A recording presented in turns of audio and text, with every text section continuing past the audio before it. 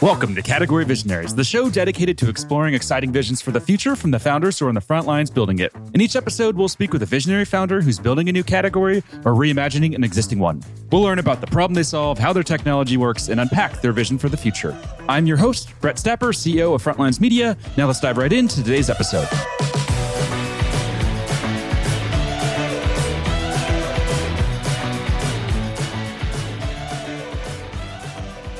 Hey, founders, and thank you for listening. Today, I'm speaking with Josh Merrill, CEO of Confirm, a data-driven performance management platform that's raised over $11 million in funding. Josh, thanks for chatting with me today. Thanks for having me. Super excited for the conversation, and I'd love to begin with talking a little bit about your history and where you worked, and specifically, I want to talk about your time at Carta. So you joined the company in May 2013. Take us back to May 2013. Yeah, so I was a founder before Carta. My lead investor was a brilliant guy named Manu Kumar, who started K9 Ventures. He was the seed investor in, Twilio, Lyft, just tons of unicorns. And my company was sort of circling the drain. And he said, hey, I want you to meet this other founder in my portfolio. His name is Henry Ward. I think you guys would get along. So I met Henry. The company at the time was called eShares, remembering back to 2013. And ultimately, I joined as the second employee. What did you see in the company to make you say, yep, that's an opportunity that I want to spend my time on? And did you have any idea that it was going to become as big as it became? No, none of us did. To be honest, what I really liked was the people that I got to work with. I understood the problem very well as a founder. Like, I had that cap table problem and I hated paying my lawyers to solve it. But I think we kind of thought that we'd do this for a year and a half and then it would fail. And then we'd actually go really start the company that we wanted to build. And lo and behold, that is not what happened. Carta did turn out to be wildly successful. And on reflection, that's a much more preferable outcome. What do you think Carta got right? I'm sure there were many things that have led to the success, but what do you think the company really got right? Yeah, it's interesting. I think when I look back on all of the decisions that we made, I really can attribute the success to just a few of them. And they were really sort of go-to-market and sort of product-led growth decisions. One decision was focusing on selling directly to CEOs in the long tail of startups. So we had tried, for example, selling to law firms. Law firms were the original customer. They were actually the ones managing cap tables. So we tried to sell them software and they didn't want to buy it. So, we tried that. We tried going through investors. And then it was I want to say it was New Year's Eve of 2013 when we were trying to get our homepage out the door. And we were you know what? We tried everything else. Let's just go for CEOs and see what happens. And that actually turned out to be the right target for our messaging. And the second was a product decision, which was, when you sign up for Carta, you're going to issue electronic stock certificates to all of your investors. And that was actually something pretty novel at the time. There weren't any other products doing that. But what it really meant was that when one seed stage company would join the platform and pay us a really modest amount of money, what was actually happening is that they were bringing 20 investors on board as well. And now those investors sat on boards who would then tell their portfolio companies about us. So that was sort of the product-led growth. But it was really just a couple of decisions out of all of the decisions that I stressed over that made the difference. Super interesting. What about founders that inspire you? Who comes to mind when I ask that question? Oh gosh, I got to tell you, there are so many. But I will actually just throw out Henry Ward, who is the founder of Carta. I'm not suggesting he's the greatest founder in the world or whatever, but I love him. And I got to have the experience up close of seeing all the successes, but also all the mistakes. And I think that when we look at founders who are sort of public figures, we get sort of one version of their story, but we don't get the whole story. And I was really grateful to spend 6 years actually reporting to Henry and just seeing the way that he thought about things, the actions that he took, the choices he made. So he would be at the top of my list. I had, of course, heard of Carta before, but I really started paying attention to Henry around COVID when they had a round of layoffs. And I remember the world was in an extreme place of uncertainty. Everyone was kind of freaking out. Everyone was starting to do layoffs, or some companies were starting to do layoffs. And then Carta did their layoffs. And I remember the blog post he wrote, just kind of talking through everything and the level of transparency and how he communicated the problems. I think it was just a very unique and a very effective way to communicate for news like that and bad news like that. Totally. Remember that blog post?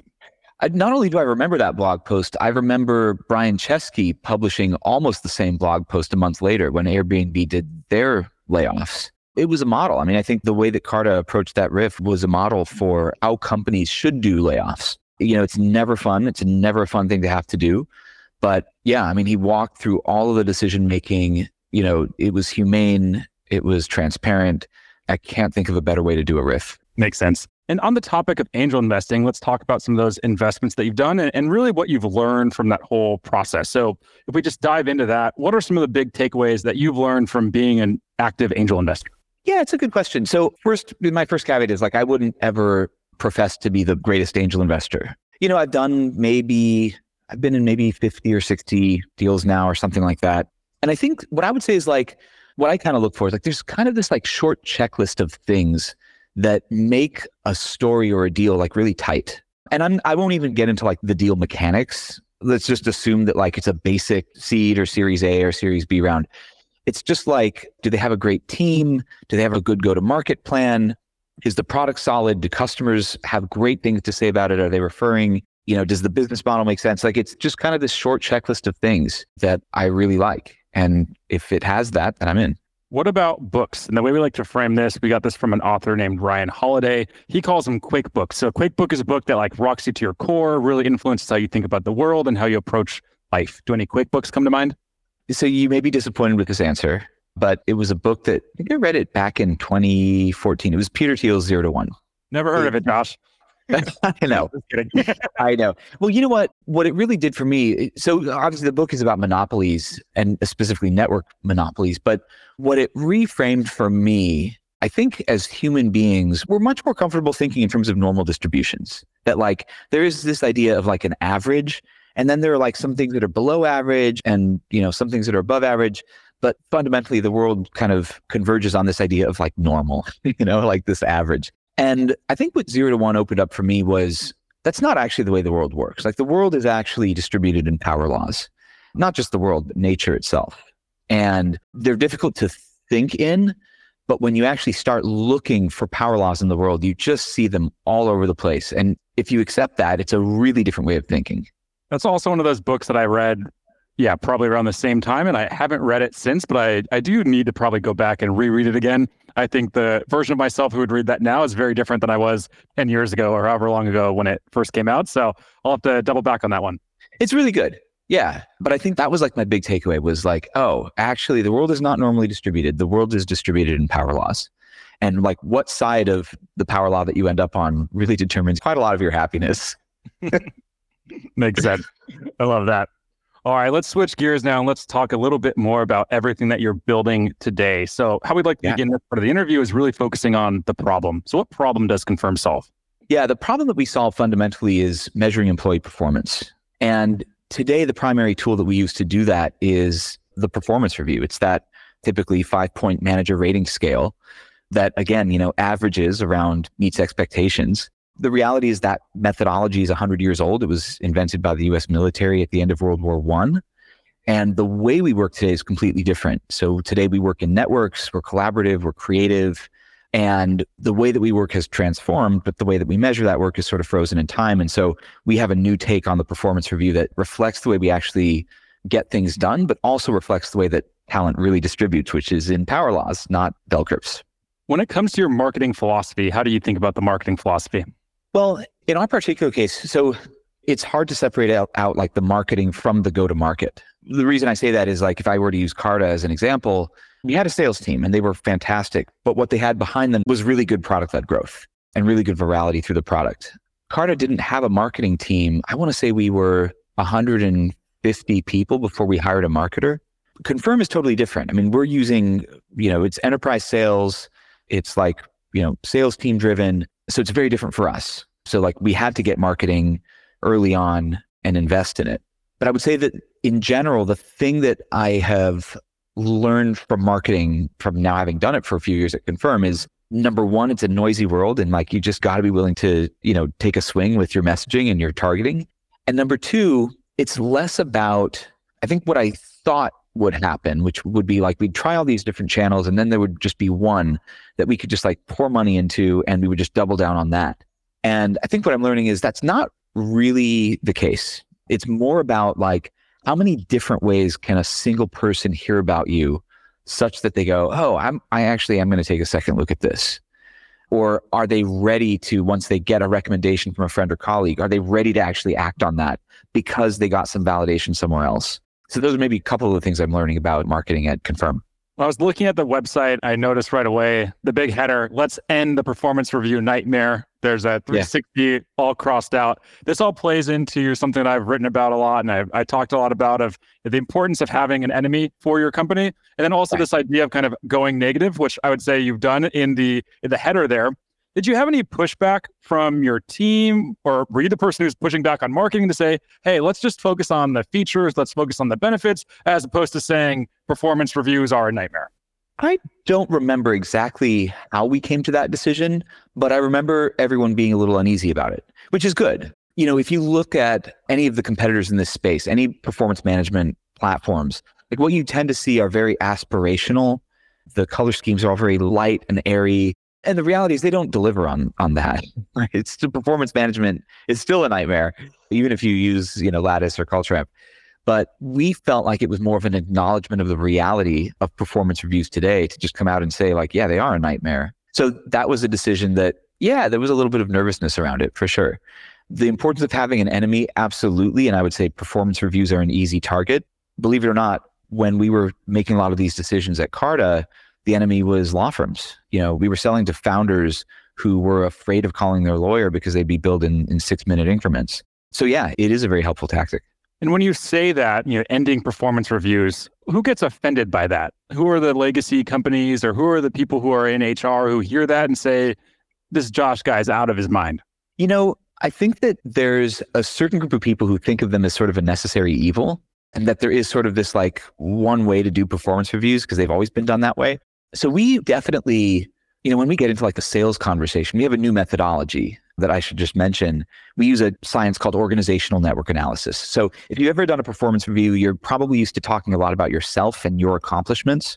If you do a performance review on Confirm, the questions that you'll answer are things like, who do you go to for help and advice? Or who around you energizes you? So things like that. It's a very different, you're sort of turning the performance review on its head. And it's very easy for an HR practitioner to hear that and want to poke a lot of holes. They'll ask questions like, oh, well, what about bias? And they don't necessarily take the time to ask the same question about the process they're already using. Like, well, what about bias? What about a manager that's biased? And, all of an employee's future growth and advancement is dependent on that one person's opinion. Can you see a problem there? There's not a lot of first principles thinking. So it does make some people uncomfortable. Absolutely. When it comes to Ona, did you invent that technology? Are you licensing that technology? Or is it a methodology that's just out there in open source and then you've built on top of that? The latter. So it's a methodology that's been used certainly in academia for probably 20 years. It's just never made it into the HR toolkit. Why do you think that is? There are a lot of things that we do that don't make a lot of sense.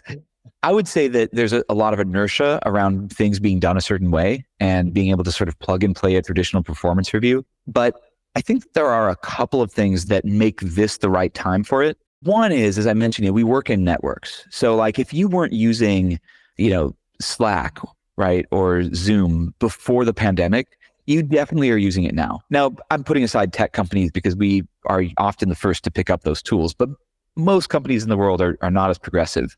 So we've gone from, working in offices to often working from home or from different locations. We're using networks. So there is this change in the way that we actually work, but the way that we measure that work, that hasn't changed.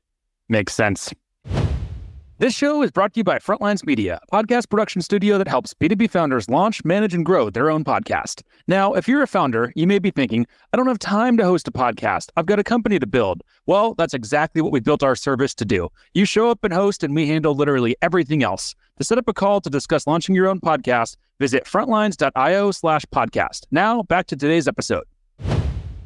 When it comes to the market category that you're in, how do you think about your market category? So we are in the performance management category. There are definitely, I think a younger version of myself would have been much more excited to say that we're creating a new category. And, sometimes I see pitches and things like that talk about we're, category creation and all this stuff. And nowadays I look at that and I kind of go my reaction is that's not a good thing. when you create a category, there's a tremendous amount of education that goes into helping people understand what it is you do because they don't have a mental model for it. And furthermore, like if you're selling to enterprise, not only do they not have a mental model for it, they don't have a budget for it. And you want to be able to say, like, this is the line item that we slot into. So I would definitely say we're improving a category, but certainly not creating one. Yeah, that's something I see a lot of founders get wrong when it comes to category creation is it sounds so cool, it sounds so sexy that I think a lot of founders end up just doing it because it sounds cool, when in reality they would be way better off just taking a challenger position for that established line item and trying to make the case for why they're better or faster or cheaper than whatever else is out there in the market. So that makes a lot of sense. Totally. Yeah, from one of my favorite lines from Moneyball, the first guy through the wall always gets bloody. Such a good line. Yeah. Now, how have you seen your messaging and positioning evolve over the last, let's say, year?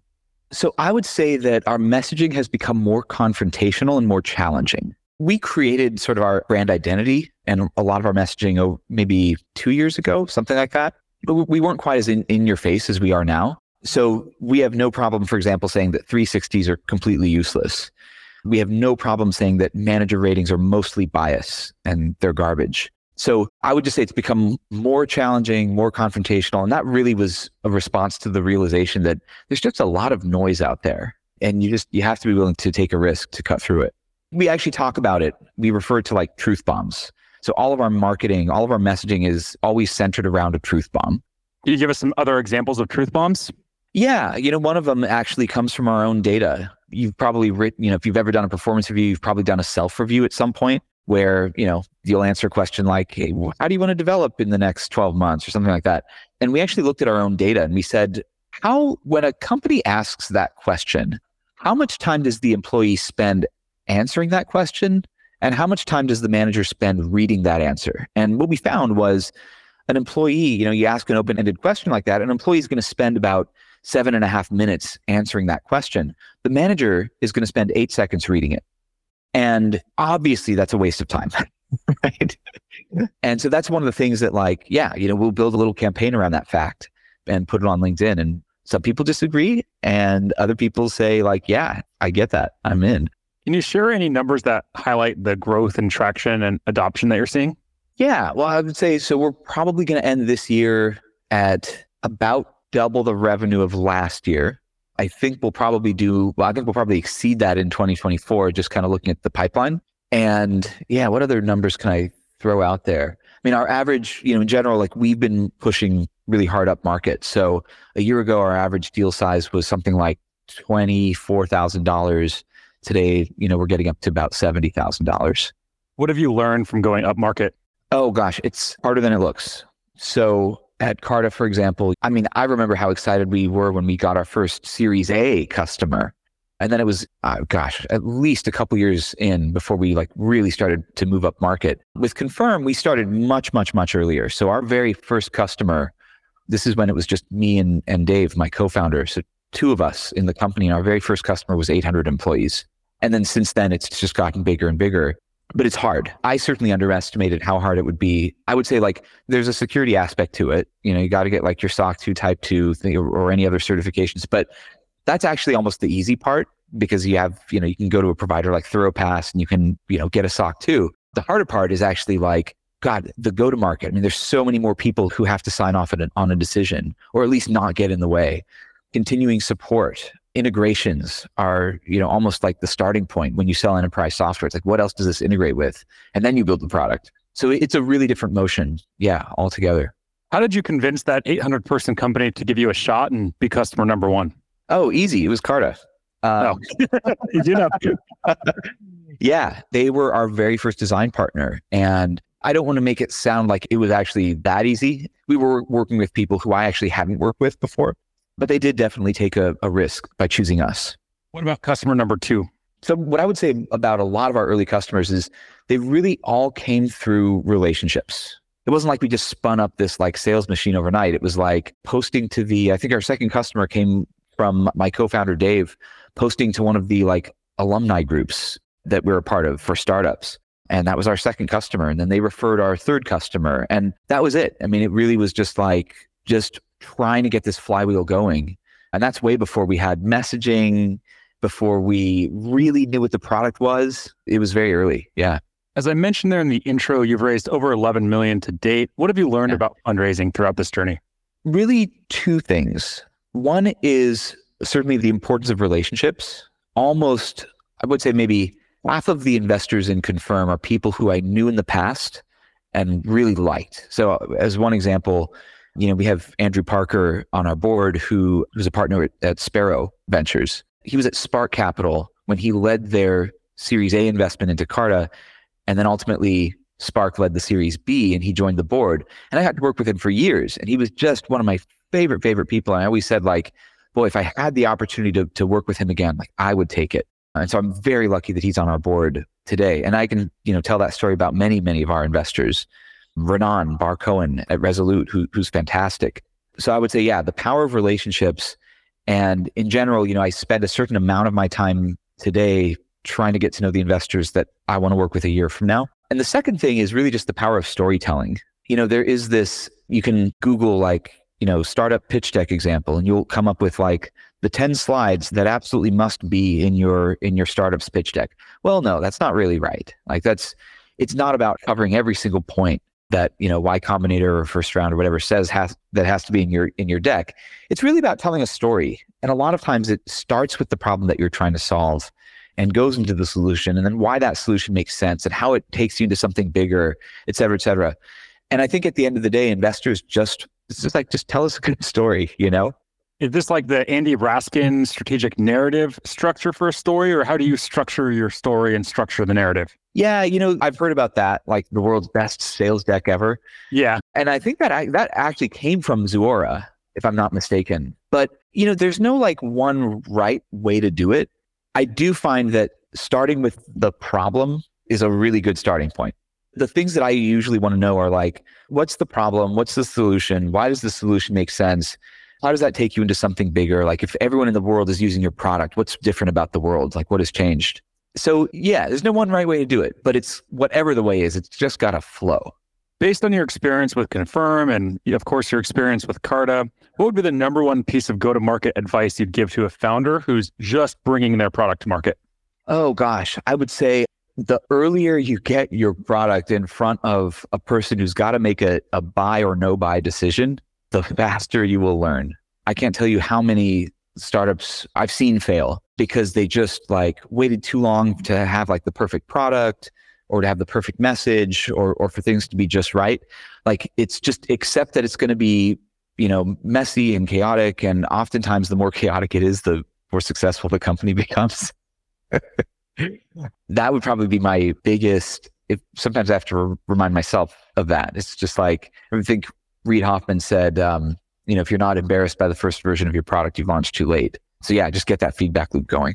So we're both here in the Bay Area. And what I like to ask whenever I find founders who are still based here is, why San Francisco? Is it dead? Is it dying? There's obviously a lot of media reports. I have my friends sending me these crazy videos all the time about things they're seeing in SF. So why are you still here? Yeah, it's a good question. Funny enough, my co-founder and I lived in the South Bay when we started Confirm. And when we started the company, we said, the action is in San Francisco. This was late 2019. So right before the pandemic, we said the action is in San Francisco. And we actually kind of left our South Bay lives behind. And we rented a corporate apartment and moved in together to start the company in the city. And then of course the pandemic happened and everything shut down. And we're both still here, not in the same apartment. We moved out. But I think that there's still a lot to love about San Francisco. And I think the tech talent is coming back. I mean, some of it left. I think what's probably a bigger factor is that work is just happening in a different way now. I mean, it's just, we're not going into offices in the same way that we used to. What I would say to answer your question, why are you still here? I would say it's because I like San Francisco. It's just a good quality of life. A lot of things I don't like about the city, but the things that I like, I really like. I'm with you, and I'm a huge fan of San Francisco. I just like to ask that because I get that pushback and I get those questions a lot from founders and just friends in general. But what I always tell them is the density of founders, investors, and builders from big tech companies, you can't beat that. Just around where I live, all of my meetings are a 10-minute walk. And when you go to these dinners or you go to have a drink, you're sitting around and everyone's talking about building big tech companies. And I think that's just very hard to beat. And I've never seen any other city that's remotely similar to San Francisco in that way. Oh, totally. Yeah, I think some of it has like attenuated a little bit, but it's still a degree that you just won't get anyplace else in the world. Final question for you. Let's zoom out 3 to 5 years into the future. What's the big picture vision that you're building? So the mission of the company is to rightly recognize everyone for the difference they make at work. We want to be the best in the world at truly measuring the impact every single employee makes. Where we really see that going is almost toward a credit bureau of employee performance. If you were to think about it, you may have a really long and successful, tenure at a company, but when you leave that company and you go out into the job market, you're pretty much on equal footing with everybody else. You are going to explain to the next potential employer and the next potential employer why you really are who you say you are, why you really are exceptional. And what we really envision is being able to take that performance data and actually make it portable so that you could actually go to a prospective employer, not just say, no, I'm really great, take my word for it, but to be able to say, you know what, 62 people in my previous organization went to me for help and advice. And this is what they asked me about. It was Python, it was whatever, JavaScript, or to be able to say, yeah, I was a 92nd percentile contributor in my previous organization. Here's the methodology and here's the data that shows that. That's what we get excited about. So I would say in our long-term vision, we're really building this sort of talent bureau of employee performance. Amazing. Love the vision. I've really loved this conversation. We are up on time, so we're going to have to wrap here. Before we do, if there's any founders that are listening in and want to follow along with your journey, where should they go? Go to confirm.com or just reach out to me, josh@confirm.com. Awesome. Josh, thanks so much for taking the time. It's been a lot of fun. Yeah, anytime. Thanks for having me. All right. Keep in touch. This episode of Category Visionaries is brought to you by Frontlines Media, Silicon Valley's leading podcast production studio. If you're a B2B founder looking for help launching and growing your own podcast, visit frontlines.io/podcast. And for the latest episode, search for Category Visionaries on your podcast platform of choice. Thanks for listening, and we'll catch you on the next episode.